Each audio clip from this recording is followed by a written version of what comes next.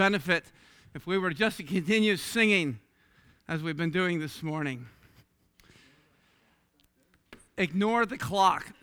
He evidently does not know who he's speaking to. My best friend down there, John Wells, knows that those are dangerous words, and yet he said the same thing to me. The other thing is I spend most of my time in Mexico where we don't pay much attention to calendars, much less clocks. So let me just see if I get this working. Okay. When you're ready to project what I have, connect to AirPlay. Let's see if we need to do that. Disconnect it. Let me connect. And then we'll be fine. So let me say, first of all, I'm thrilled to be here with you. It's a privilege. It's a blessing.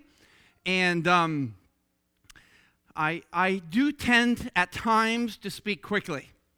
You can blame that on my roots. My mom and dad are here with me, Bob and Bertha. They live here in Dartmouth. And I was raised in Newfoundland. And that means that when I need to speak really quick, I talk really quick like this. I don't know if you're going to understand what I'm going to be saying. So I will try to slow it down time and time, okay? And hopefully you will follow what I say. If it gets too much, just go, whoa. Counting on you, Sam. So just quickly, because the time will go, what are some of my objectives for today? And there's a lot of things I would love to be able to cover off and do with you, but that's going to be really complicated. So the first thing I want to do is kind of just introduce myself. So you know who I am, and tell you a little bit, and I underscore the word little, what we've been doing in Mexico. So when I get to that portion, I'm going to be speaking through some of these things as I have coordinated pictures that will be playing behind me to kind of go in with what I'm saying. I'm not going to be stopping and talking about each particular thing. I'll try to move through that quickly. What I want to get at is the big picture of what God's doing. Because when I teach down in San Luis Rio Colorado, across the border in Mexico, in our little church, our assembly there, I'm going through Ephesians right now, so I've been really appreciating the truths that come from that. And I'd like to go consecutively, expositionally through a book. The best way to study the Bible is the way it was written, a book at a time. Come to a place like this, and it's hard. I'm only here for today. So I'm going to pick up two big themes. So I'm going to get at the essence of Ephesians really, really quickly, and hopefully learn two critical lessons that you can take away, tattooed on your mind, and then see how that fits into God's big plan. What God's big purpose is via the gospel. And that is the core of this. What is his purpose? And then his power actually in the gospel to bring that to fruition. That's where we're going to be going today. So I should introduce myself. And you're only looking at half of me. The best half of me would love to be here today. She's not. She's Joan. And she's would send her regards. But right now she is probably driving our old white van, picking up some people down in the state of Sonora in Mexico for our church service down there today. Well, she shouldn't be driving there yet because it's only 8:42 in the morning.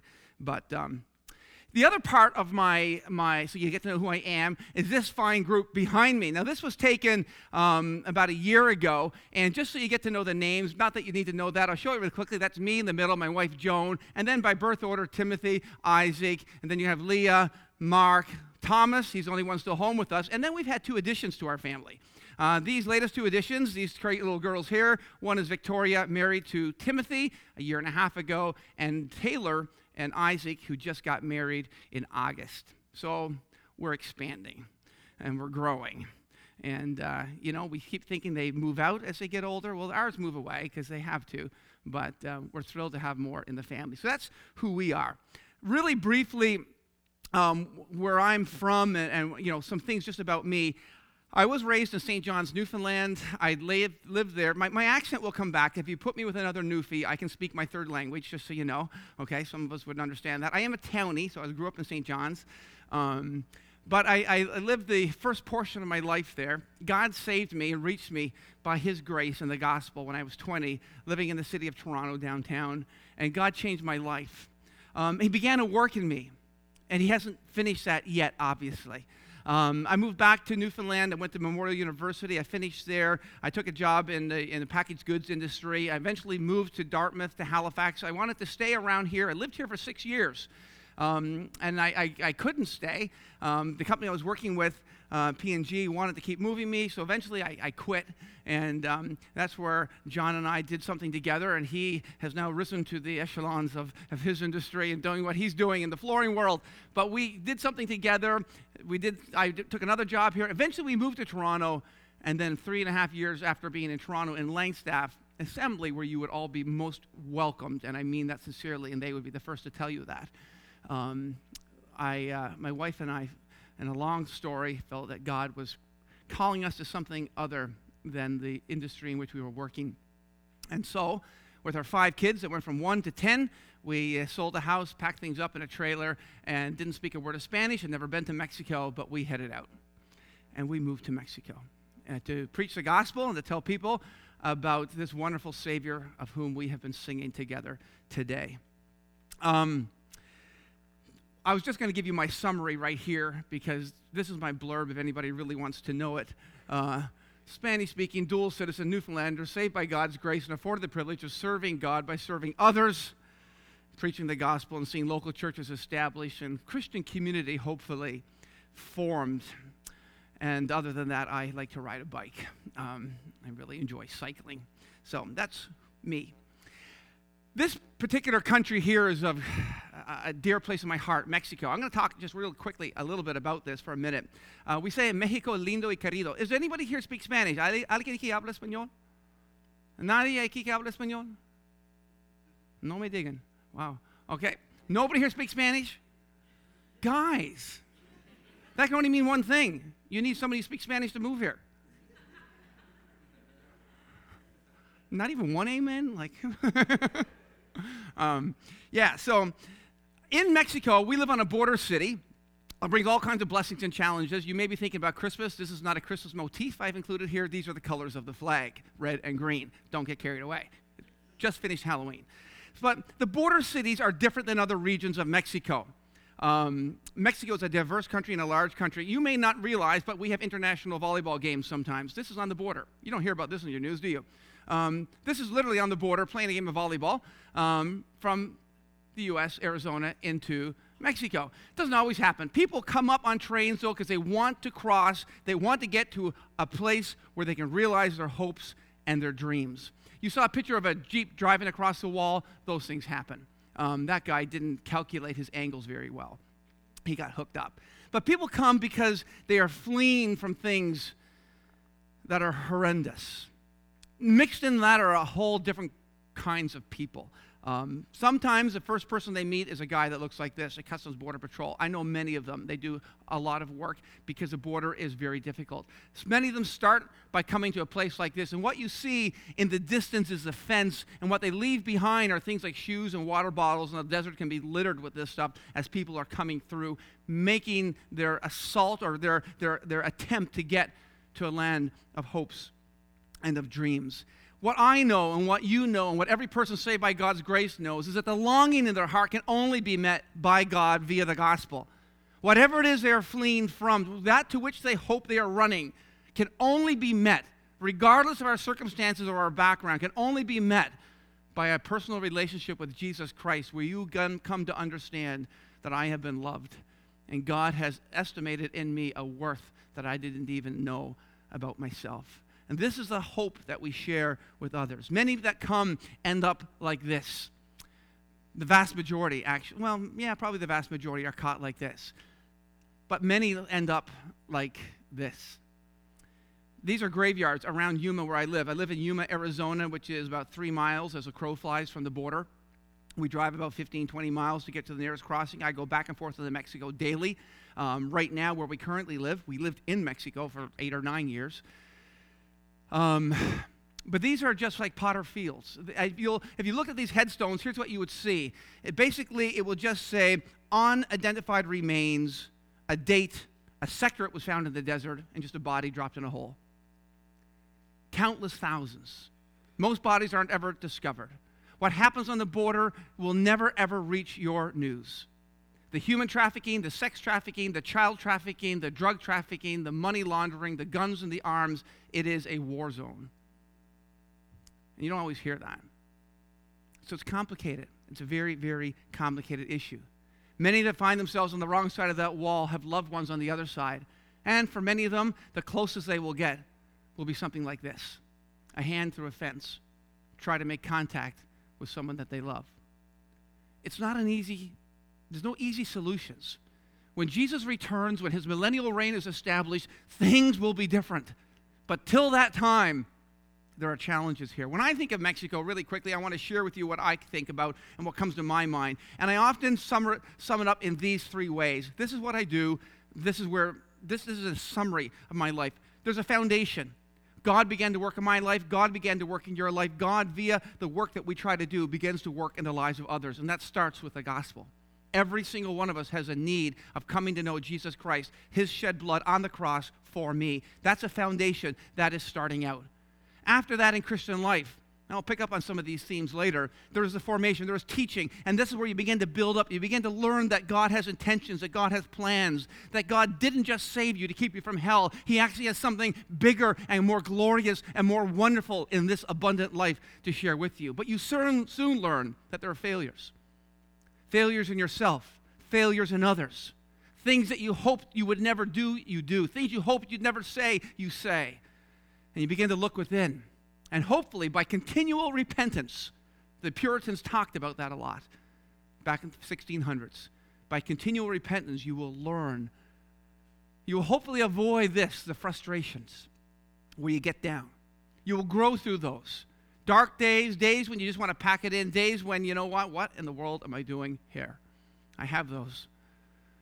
I continue to have those. You have those. We all wonder, and that's why we need this time of refreshment when we come together, even around the table this morning, our weary souls repair, right?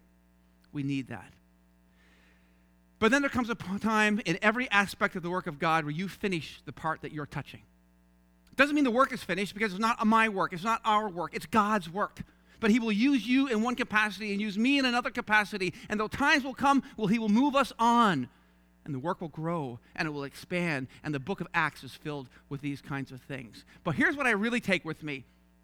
It's the faces.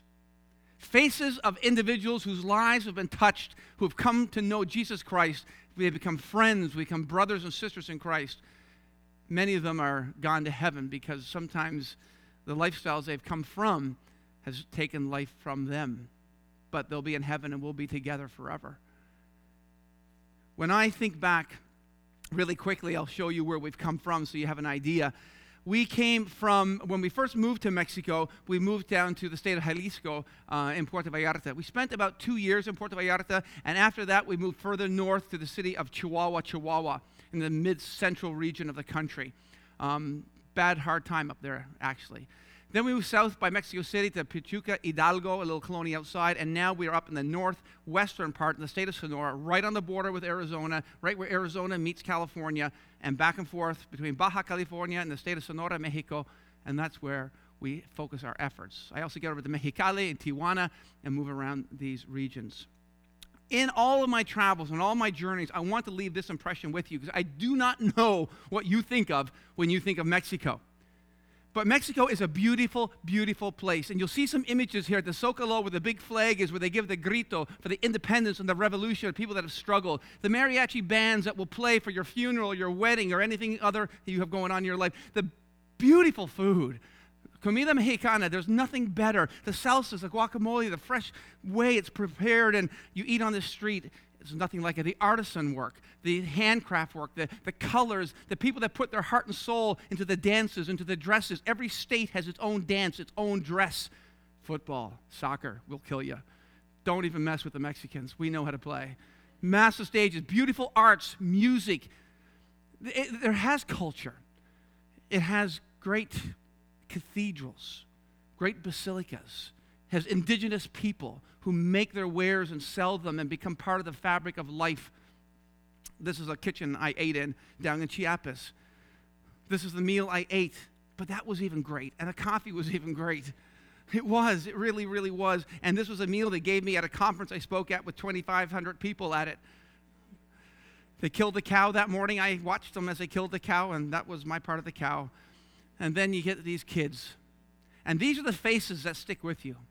These are the faces that you remember. This is why they become precious to you. And you have the same experience, undoubtedly, in the way that you reach out into the lives of other people. And that's why, for me, we say, Mexico, lindo y querido, loved and beautiful. So remember Mexico and pray for us. But Mexico is a place of tremendous need.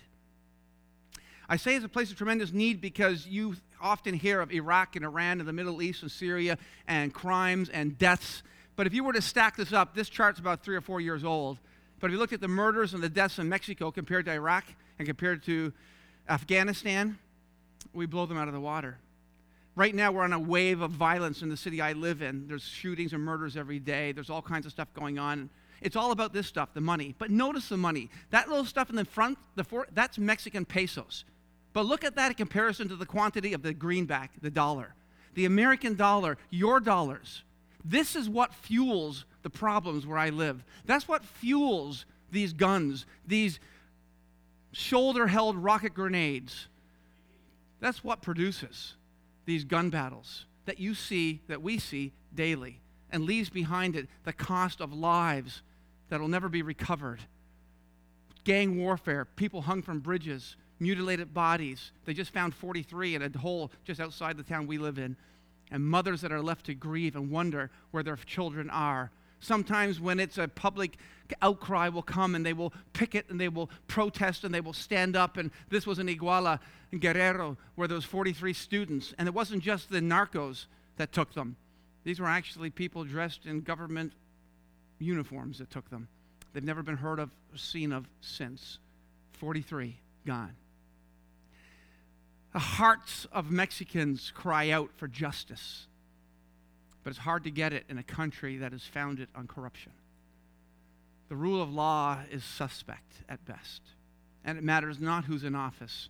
You're likely not going to see your hopes and dreams of justice fulfilled, not before the Lord comes.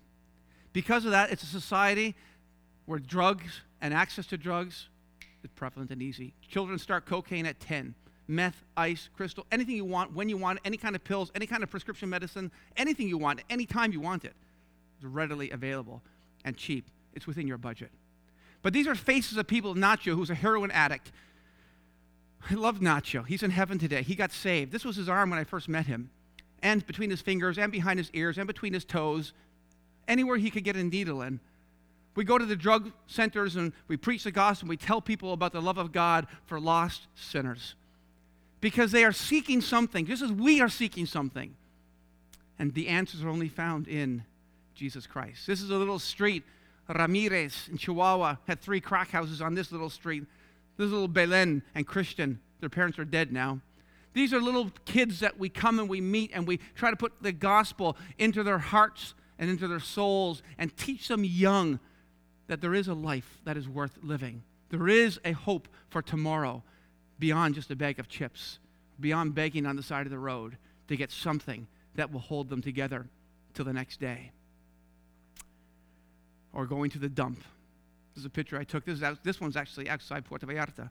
People that actually build homes out of cardboard on the dump and live from the supplies in the dump. But it's a country filled with religious confusion as well.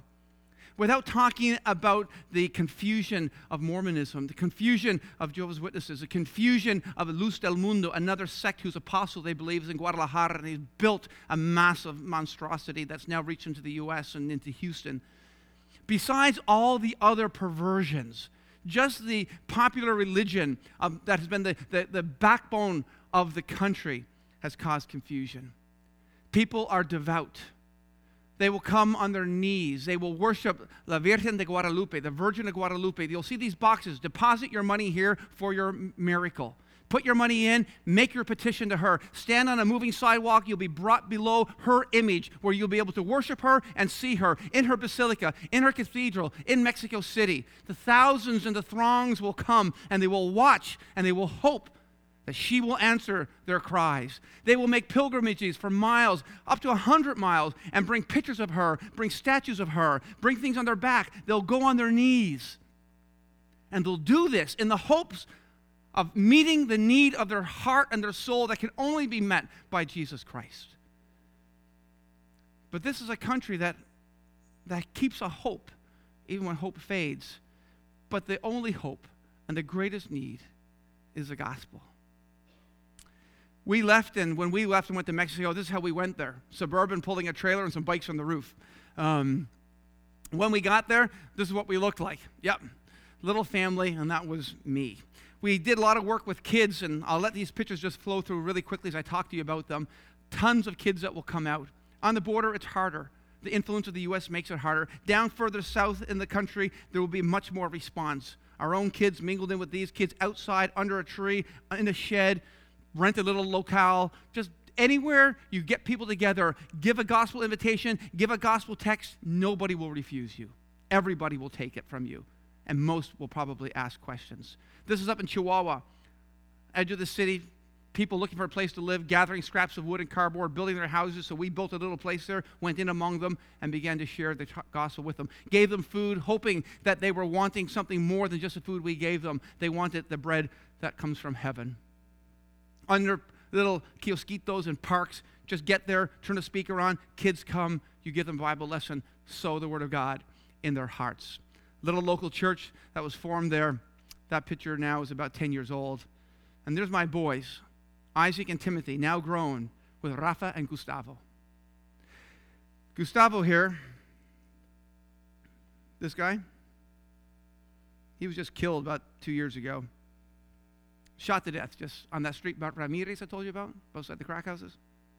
Yeah, he tried to make some extra money on the side, and you just get on the wrong side, and you're done. Gustavo's gone. Rafa's still there. I talked to Rafa. We're Facebook friends. And but you move on, and you keep sowing the seed. This is literally a seed sower tract distribution. The Gospel of John, chapter 3, verse 16, that's Isaac. Go to every home, hang them in a bag, put them all over the city, put them all over the colonies, put them all in the little towns, and you'll see people that will respond. That's my father, Dad. He was there doing it too. They came with us in Mexico.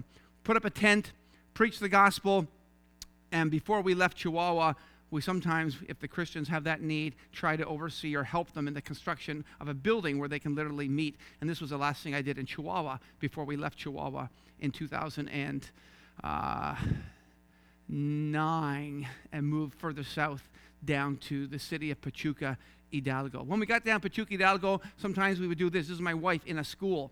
They will let you come in, try to teach the kids, help them with English, help them with something.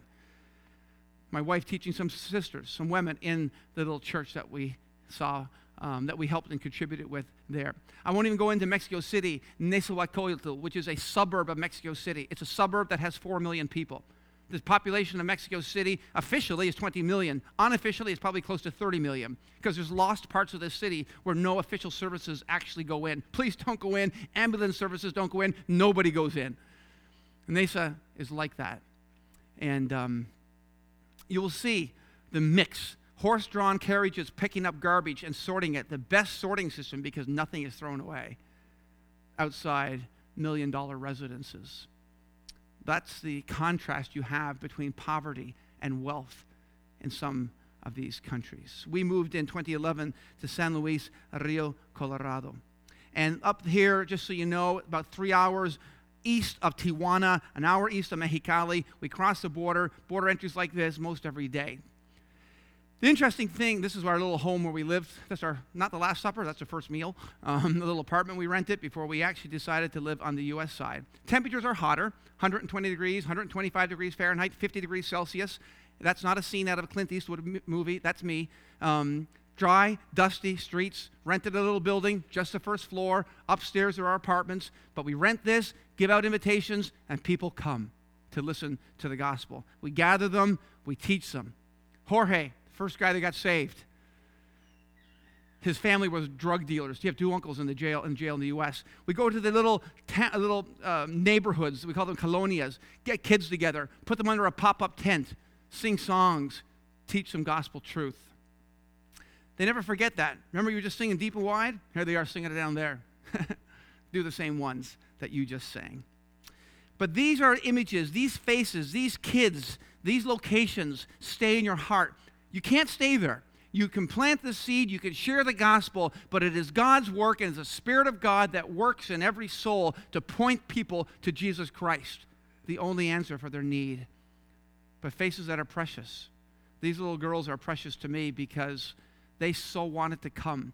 They look sad there because their stepfather, who did not approve of anything to do with Christianity, had forbidden them from crossing the street to the little tent we had to come and sing the Sunday school songs. That was the last time I ever saw them. I don't know what happened to them. But their stepfather, which that has all kinds of other that means all other kinds of things in itself, but I'll leave that alone. He would not let them come. This is Nicole and Laura. This too, that's about a 2-year-old picture, 3-year-old picture. They're now 8 and 9. They were just baptized this year in January, and they form part of our church as well. Precious little girls. Kids in the Sunday school. And this is inside our little church building. We rent that place. Sometimes it's filled. This was a baptism night. You'll see over to the side here, right up here. You'll see this baptism tank. That's a portable thing made out of plywood, surrounded by some metal bracing, and put like a liner that you use in landscaping in it to hold the water. And we fill that, and then we can actually baptize people inside. But sometimes we'll actually go to homes and we'll preach the gospel in their homes. People will gather together and listen, and sometimes we'll bring a little pool and people will get baptized right in their home. My wife picks up a lot of people. She drives what they call locally La Iglesia Rodante, which means a church on wheels. She preaches more in that van than I likely preach behind a pulpit. And what I don't say, she does say. And so she is absolutely phenomenal. But that's her van, and these are people she picks up. And this was us when we got there in 2011, but we have grown. And I need to move on because the time is flying. But as you can see, we get bigger. So we took a picture a year and a half ago when they were all down home just to see the changes and to go back in your mind and to recall the grace of God and to think of the lives that were changed. Some of them I've never seen, I won't see again. I can roll through the names in my head of people that have been killed. Some have been murdered, some have disappeared, but ones that have come to trust Jesus Christ as their Savior. Some I never ever knew if they did or if they didn't, but they heard and they received evidences of God's love to them through the Word of God communicated in the gospel to them.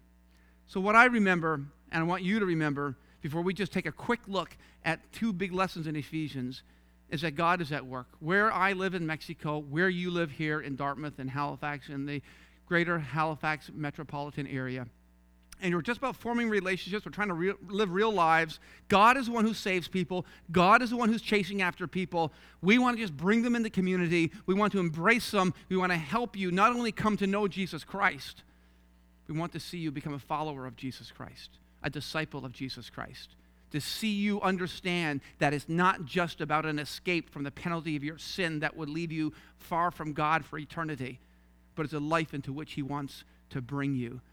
And that's why this work continues and it never changes. So what about the big picture? What is it that God is really doing? And that's why I want to look quickly at Ephesians. There are some key lessons to learn in Ephesians. And if I'm going to think about the key lessons, here's what I will tell you, first of all, is that this book divides into 2 sections. Really quickly, 6 chapters in the letter that Paul wrote to the Ephesians. Just as a bit of a background, this was a letter that was written maybe about 60, 61 AD, after the birth of Christ. This was a city, probably the number 2 city in the Roman world. It was next to Rome. It was a great commerce center for commerce. They had their goddess Artemis or Diana. This was a city that was very religious. They had built a massive trade around their idols and that they had built for their goddess. And into this Greco-Roman world with different cultures and different societal standards, where there's a lot of division, a lot of different ethnicities, a lot of different languages, and massive divisions between Jew and Gentile, God comes with the gospel. And in this letter, as Paul begins, he's going to lay out for them in the first 3 chapters positional, or what I'll call theological truth, that underscores what God is really doing. Positional truth in your life, if you're a Christian, means things that are true about you regardless of how you feel. They're true about you whether you're having a good day or a bad day. They're true because God says they're true and nothing can change it. It's positional truth. The last half of that chapter, the last half of this letter, based on the truth that Paul lays out in the first 3 chapters, is what we would call practical truth. So Paul says, based on all these things being true, this is how you need to live. This is how your life should be different. This is how you should live in community. This is how you should interrelate with each other. That is what Paul's bringing out in this letter. The essence of the teaching and the 2 big takeaways, if I can name these for you, that I want you to bring with you today. You'll see these in broad patterns through the New Testament. You'll see it here in Ephesians as well. The first is this. It's about me being in Christ. To be saved means to be no longer in your sins. Paul talks about that in Ephesians chapter 2. In our sins, in our iniquities, being pulled along. He uses the illustration of a current that just pulls us along, dominated by a spiritual power, forces in the world, wickedness that you can't see because it's not part of the senses that we are able to perceive, that is at work to bring people far from God and hold them from God. And in salvation, what God does is he takes a sinner out of their sins and he places them in Jesus Christ. That is the beautiful truth of substitution.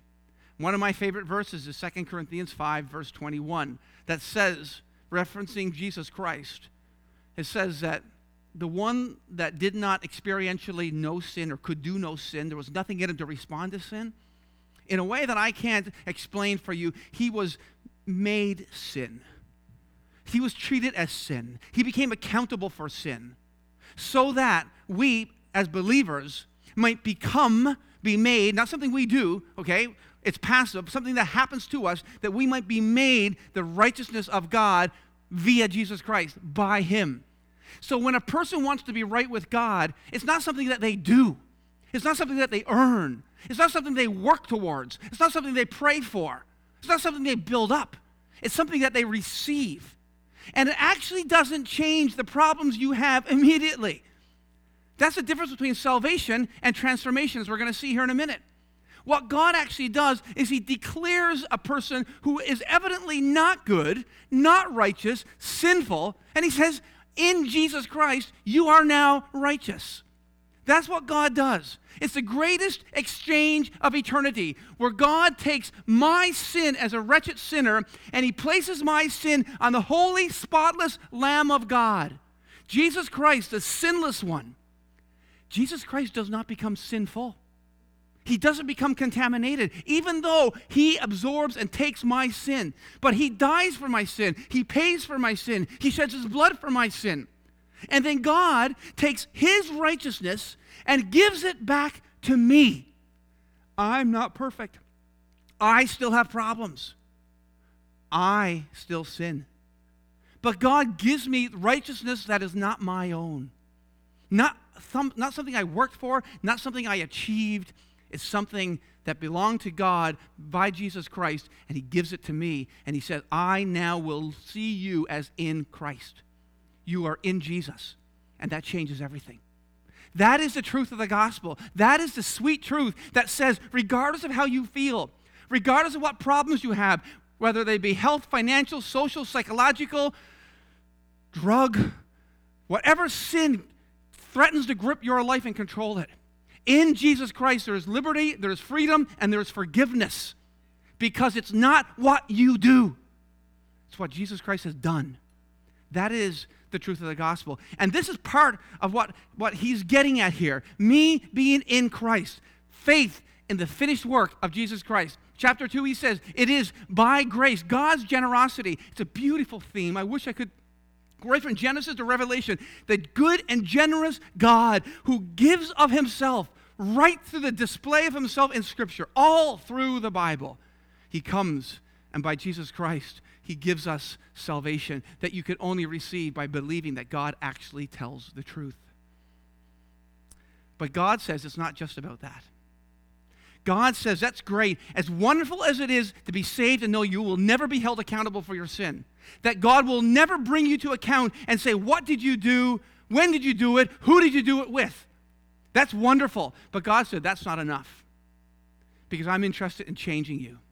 I'm interested in transformation. Not just you being in Christ, but now Christ being in you.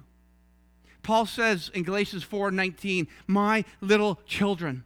He says, I continue to suffer labor pains. Amazing that a man would say that, but he says it. I continue in labor pains until Christ is formed in you. God's intent is to see the character of Jesus Christ in you so that you may reflect his glory. He wants us to be one, as Jesus prayed, so that the world might believe. But we're going to learn here the greater purpose of God via the church is to display his glory and his wisdom. I'm going to read it here in a second, really quickly with you, to a sphere that we can't even see. See, you live in a natural realm. Things we can taste, things we can touch, things we can see and feel and smell. But there's another realm. We don't talk about it a lot. And when I lived in Canada, I didn't think about it a lot. But if you've experienced some of the things I've experienced, you would think about it differently. Quite evident manifestations of another realm.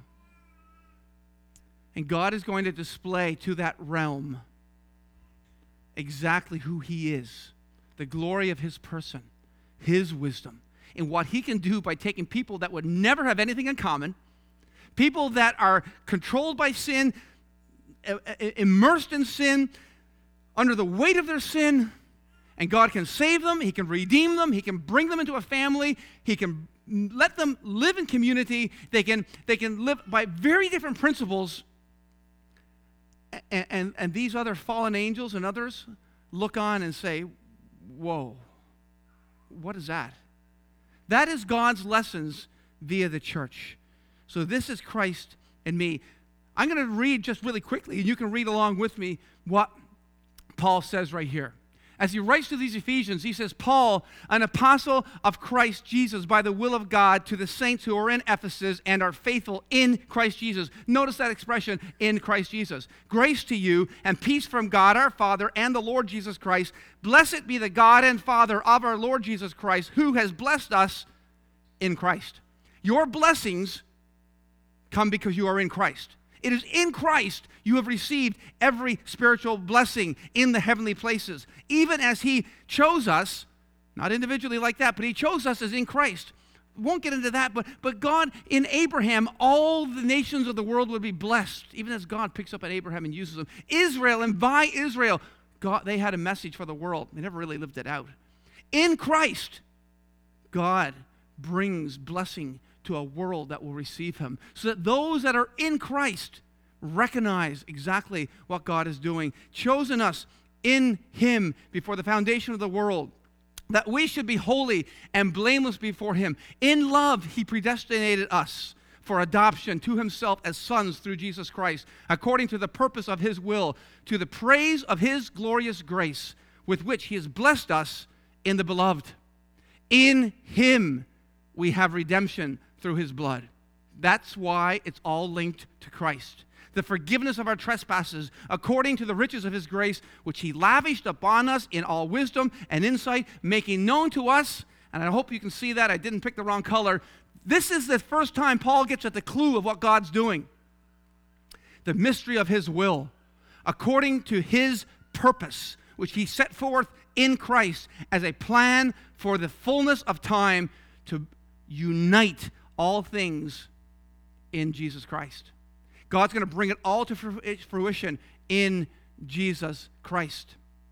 In him, things in heaven and things on earth. In him we've obtained an inheritance, having been predestinated according to the purpose of him who works all things according to the counsel of his will, so that we who were the first to hope in Christ might be to the praise of his glory.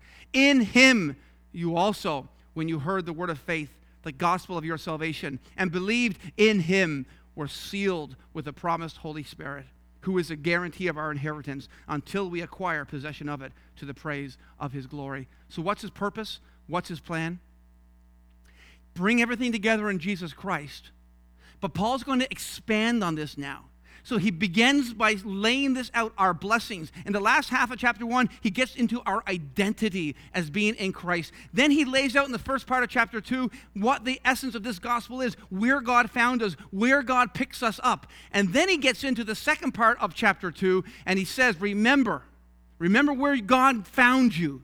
Remember that you were at that time separated from Christ, alienated from the commonwealth of Israel, strangers to the covenants of promise, having no hope and without God in the world. But now, in Christ Jesus, you who once were far off have been brought near by the blood of Christ. He himself is our peace, who has made us both. Paul's talking about Gentiles and Jews, the two broad divisions in a multicultural society filled with division. God has brought us together. Now in Christ Jesus, you who once were far off have been brought near by the blood of Christ. For he himself is our peace, who has made us both one and has broken down in his flesh the dividing wall of hostility by abolishing the law of commandments. Do you see what God's at work doing? He took what was actually a hindrance and he brings us together in Jesus Christ. He takes that wall and he just buries it down, abolishing the law of commandments expressed in ordinances, that he might create in himself one new humanity, one new man, one new thing in place of the two, so making peace. Now, Paul's building to something here. He's going to reconcile us both to God and to each other via the gospel. But remember, this is where Paul's going, and this is the conclusion. I just want to show you this verse in chapter 3, because this is the pinnacle of what God's doing. To bring to light for everyone what is the plan of the mystery hidden for ages by God who created all things.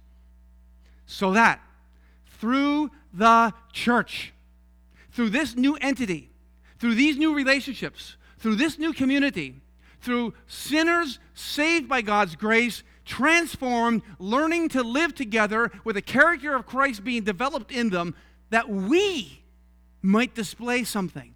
That through the church, the manifold wisdom of God might now be made known to the rulers and authorities in heavenly places. That's not Ottawa. That's a sphere that you can't see. That's a spiritual battle that rages. The only interest that the devil or his demons has is that God not get glory, that he be robbed of everything that is rightfully his. And God says, I will use the very thing you attack to display my glory and my wisdom. You look at this people who were not a people and are now a people. You look at these sinners and see them now as saints. You see people that lived hating each other and hateful and enemies, and now they live in peace and they are one in Christ. That is a message that just doesn't convince an unbelieving world. It's announced to a sphere that you and I can't even see. This was according to the eternal purpose that he has realized in Christ Jesus our Lord. And you know what Paul says after this? He says, for this reason, I bow my knees. He said, I'm going to pray. This is one of his beautiful prayers of Paul in the last part of chapter 3 of Ephesians. For this reason, I bow my knees, that he may grant you to be strengthened. He says that Christ may dwell in your hearts. He says that you may be filled. He's thinking about the believers and what they need now. And then he comes to this practical section, which we are not going to touch, chapters 4 through 6. And he says, therefore, I'm coming now based on everything that God is doing, based on his purpose, based on the big picture, based on the plan. Please, I urge you, I implore you, I plead with you. Can you live your life in such a way that's in keeping with what God's trying to do? Can you please be guarded about how you walk? Can you be choiceful in your decisions? Can you think twice before you criticize, before you divide, before you break, before you assault? You need to live the calling with which you have been called. You need to put away certain things. You need to add on certain things. You need lives that are different. He has messages here for husbands. His messages here for wives. His messages here for children. His messages here for employers, for employees, for a society, a new society in Christ Jesus, that we may display the manifold wisdom of God. This is, if I may sum it up like this is the transformation, the salvation and transformation of sinners for the creation of community, and all to the glory of God. That is broad picture, big perspective, sailing over at 40,000 feet, not into the weeds. We're not pulling apart words and parsing verbs. Just look at the big picture. That's what God's doing.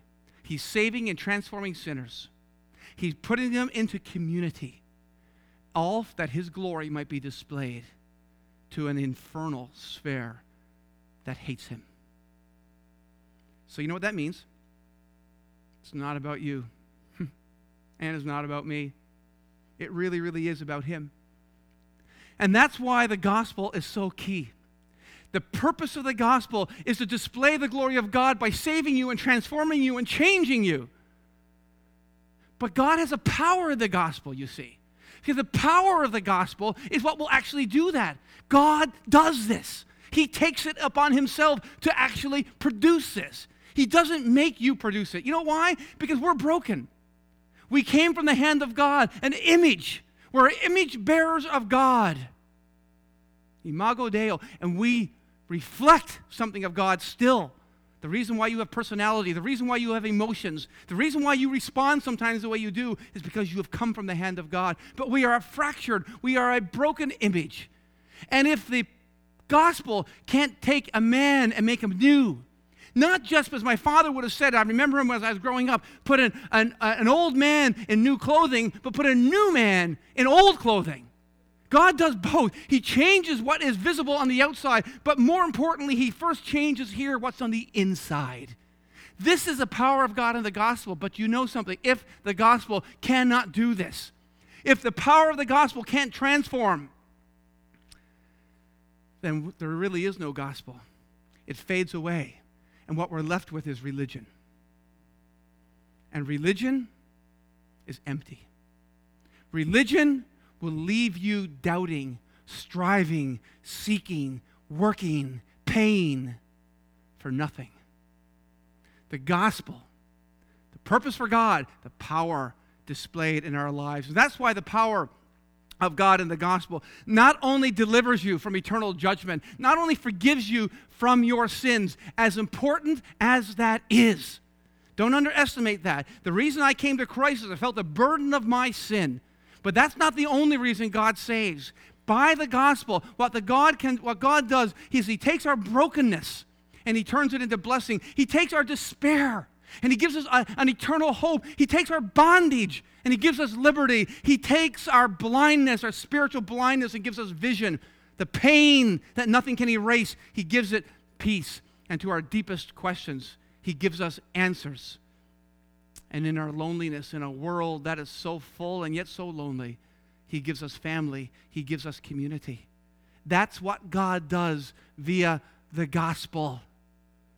He takes our wounds, just the way he found us, and he turns them into scars. I want you to think of the significance of that, because the first time I thought of that, it really affected me. Wounds hurt. When somebody jabs you somewhere where it hurts, if it's still a wound that has not been cured and healed, leaving a scar, it pains. There are things in your lives, things in your life, things in my life that we don't want to talk about. They're painful areas. They're hurtful areas. They're things where we've been wounded. But you know what God does by the gospel? For believers, is he takes a wound and he makes it a scar. You know the difference between a wound and a scar? A scar tells a story. Nobody goes around, well, guys do this. Do you do this in your Saturday morning meeting? Come in, hey, look at the scar I got on my arm right here. Man, you should have seen the jump I was doing. I was sailing so high. And we love to tell the story, right? It's a scar. Scar tells a story. But if you come in and your arm's all jagged and blood is gushing out, let me tell you what happened. No, you're not going to do that. Because wounds are hurtful. Scars tell a story. And what God does in the gospel is he takes your wounds and he makes them scars. And can I tell you this? Remember this quote. The non-fiction version of our story is where our power for God lies, and where God's power in the believer, in you and in me, is manifested. That's why we need to live transparent lives. That's why brokenness in a safe setting with the right people can be talked about. That's where God's power lies. To see somebody taken from slavery, from addiction, from abuse, from sin, where they have felt the weight of a world upon them, and like no one has ever loved them. And God turns those wounds into scars. And when they tell a story, it hits home. This is how God will display in our communities to an infernal sphere his wisdom. There's no God like our God. We want to hide behind masks. But when we do that, we limit God's power. We deny it, actually. We deny what he wants to do in us. We say we're one thing, we're really something else. We say we're not this, we really are. These are the things that happens. But God's power is most displayed in us when the nonfiction version of our story is shared. The gospel transforms us then because of this, from strangers to citizens. It brings us home. Ephesians 2 says, consequently, therefore, you are no longer strangers and foreigners. You are fellow citizens of the saints and members of the household of God. The gospel not only takes you from a stranger to a citizen, but it brings you from darkness into light. Ephesians 5 says, you were formerly darkness. Now are you light in the Lord. Live like children of light, trying to learn what is well-pleasing to the Lord. Not only strangers and citizens, darkness to light, but from filthy to washed. 1 Corinthians, referencing a long list of horrid sins that characterize the lives of many of us, Paul says, some of you were these things, filthy and unrighteous, but you were washed. You were sanctified. You have been justified in the name of the Lord Jesus and by the Spirit of our God. Brings you from being distant to near. Now in Christ Jesus, you who were once far away have been brought near by the blood of Christ. These are the things the gospel does. It takes you from being a slave to being a son. No longer a slave, but a son, and now an actual heir of God. The gospel takes you from being old to new. 2 Corinthians 5:17, you love the verse, do you not? Anyone's in Christ Jesus, he is a new creation. Old is past, new has come. God says it. God declares it. That's positional.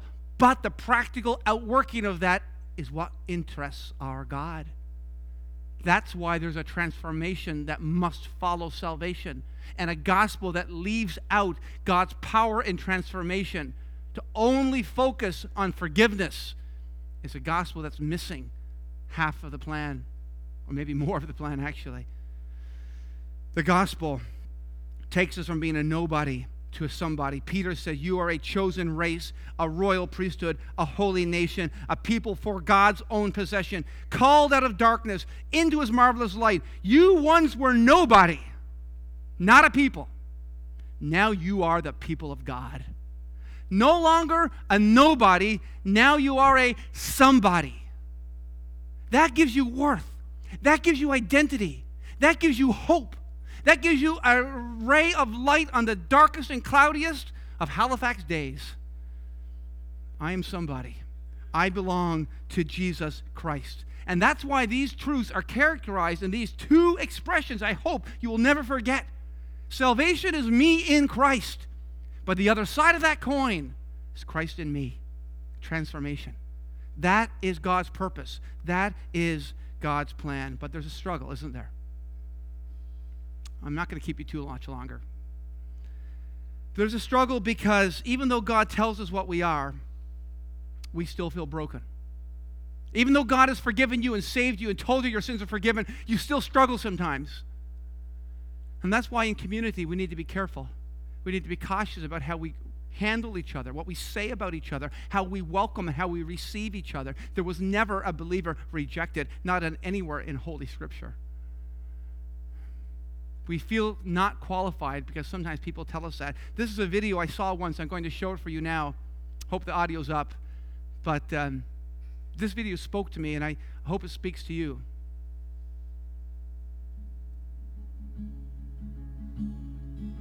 Turn the volume up there. So the other day I got a message on Facebook that said, John, I love the message of your videos, but not if it's coming from you. There are choices you've made in your past that render you not qualified to spread such a message. And for me, that was hard to hear, because the hypocritical Christian is something I fear. To be put in a category like that, I could think of nothing worse. So maybe there's something I should have said first. You see, I can't and won't and don't claim to be perfect. In fact, most times I'm not even good. I'll take responsibility for the mistakes I've made and the hurts I've caused. I got more than I probably should. But would God use that against me? Making good coming from my life impossible? Forgives me but refuses to use me? I don't believe in that gospel. I believe in the God of Moses. Moses was an orphan and a murderer with a stutter and a price on his head. Yet God chose this killer to be a fulfiller, performing miracles, leading his people, and making rivers flow red. I believe in the God of David. David, the shepherd boy who turned into a king, a terrible father and an adulterer from the start. Yet even with wrongdoings and iniquity, we remember him as the man after God's own heart. Mary Magdalene was a prostitute, living a life without direction. Matthew was a tax collector, the lowest of the low, yet they both walked and talked and witnessed Christ's perfection. Did God choose the Pharisees? The self-righteous and pompous, full of laws and pretension? Or did he choose cowardly Peter and persecuting Paul to spread the message of Christ's redemption? All these heroes in the Bible, not a one of them was likely. Leaning not on themselves, they leaned on God. And you know what God is? He is mighty. So can God use me, a broken, steaming, him or her or you? I'm here to tell you right now that the answer is yes. God can and will use anybody, even if you only go to church on Christmas. Does he only speak through the preacher? No, God is in a different business, because believing in the Lord isn't living a perfect Walgreens life, always doing right. It's letting his light shine from within and letting his word be your tutor. He'll take your broken past, helping you step into a more hopeful future, because it wasn't for perfection that Jesus died on that cross. It was for the unhealthy, so the sick could serve the sick and seek and save the lost. Because in the end, these words and these lights and these cameras and this video, it's not about me. It's about God. And with God, it's never about who you were. It's about who you're going to be. Left out the key part.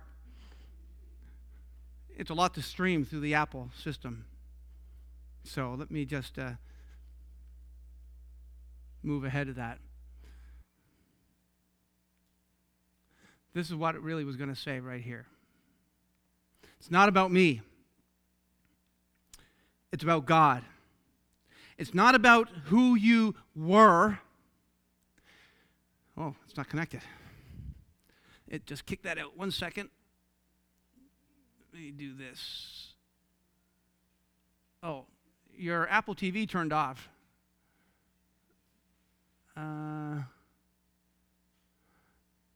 Well, let me just tell you, while you're trying to connect your Apple TV, did it shut down?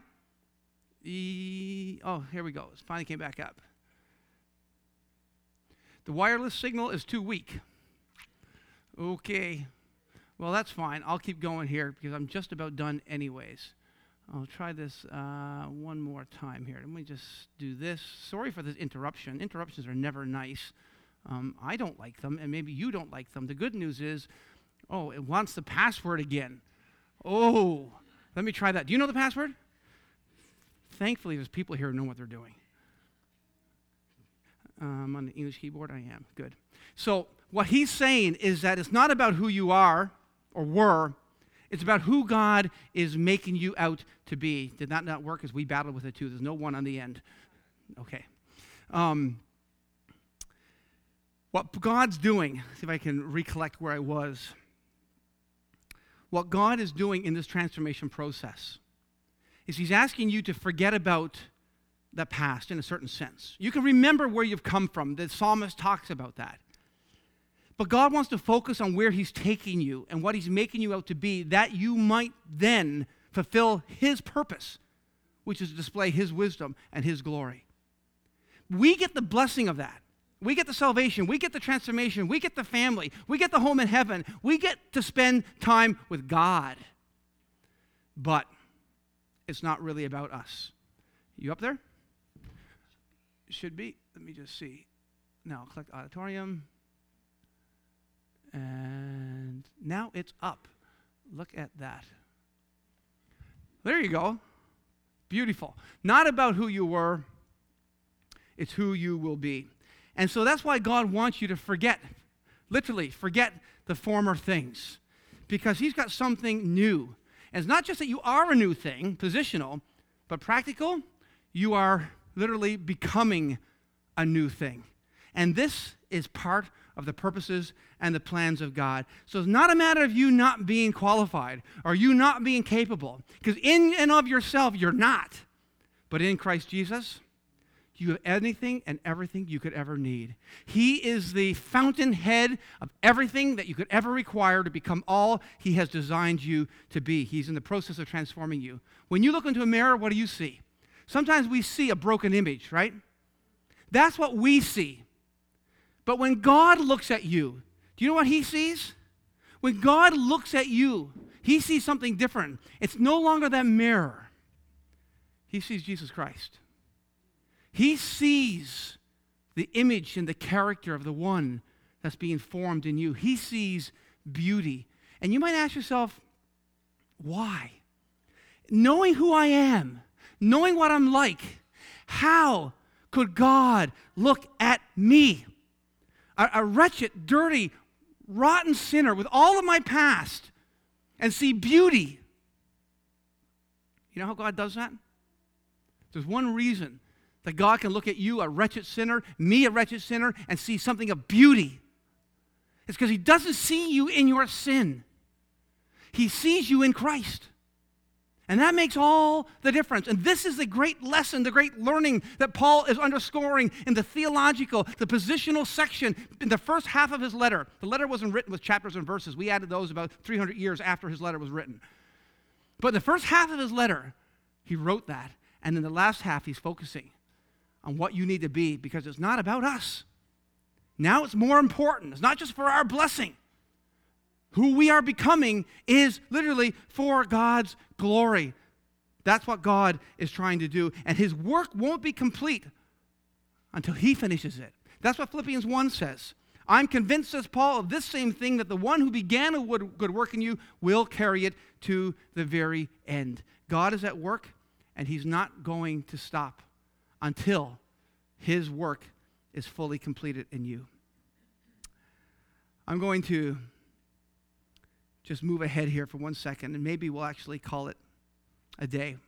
What time did we start? Because I told you I'd lose track of the time if you said that to me. We started about an hour ago, didn't we? I lose track of the time. You guys probably don't. I know I don't when I'm sitting in those chairs. I'm thinking of dinner right now. I'm an hour in, so we're done. What I wanted to share with you at the end was how God does this by the Spirit of God. Because Paul gets that in chapter 4 about not grieving the Spirit of God. He's like a light that shines into your life. He says, don't grieve him. 1 Thessalonians, he says, don't stifle him, don't snuff him out, don't quench him. He's at work in your life. Let him work. He's like a plant that's going to grow you. He's going to take you from being a caterpillar into a butterfly. He's going to make you into a thing of beauty. Let him do it. The words in Romans chapter 2 is a passive voice. To not be conformed, that's actually a middle voice. That's a reflexive. That's something you do to yourself. Don't be conformed. Be transformed, that's passive. Imperative passive. That means God is transforming you. This is God at work. The only thing you can do is hinder it. Don't hinder it. Let God have his way in your life. Whatever it is he's working on, let him own it. Let him fix it. Let him complete it. It is for your blessing. It is for your good. And it is ultimately his purpose. It is for his glory. But his power will be manifested in our lives. Let's pray. Father, we're thankful for the Lord Jesus. And we are thankful that we belong to him. Thankful, Father, for the day we spent, the beautiful songs we've sung, to be able to break bread together. We look into the lives of everybody that's represented here. The children downstairs, undoubtedly restless at this point. But you know us in all of our goodness, and we come to you today and ask you to specifically point out in our experience individually things that need to be addressed so that we may better reflect the character of Christ. We may never forget the truth that being in Christ may mean we are saved, but Christ being formed in us is your ultimate goal, to display your glory to a world that looks on. Take us home in safety. Remember Sam as he shares with his testimony tonight. Remember the work of God in Dartmouth and in Halifax and in Bedford and all these areas round about. May it flourish. May the people of God be one. We ask this as we give thanks in the name of the Lord Jesus Christ. Amen. Thanks again, and sorry, I tell you, I could have got it all in if I was allowed to speak at Newfie speed. But that was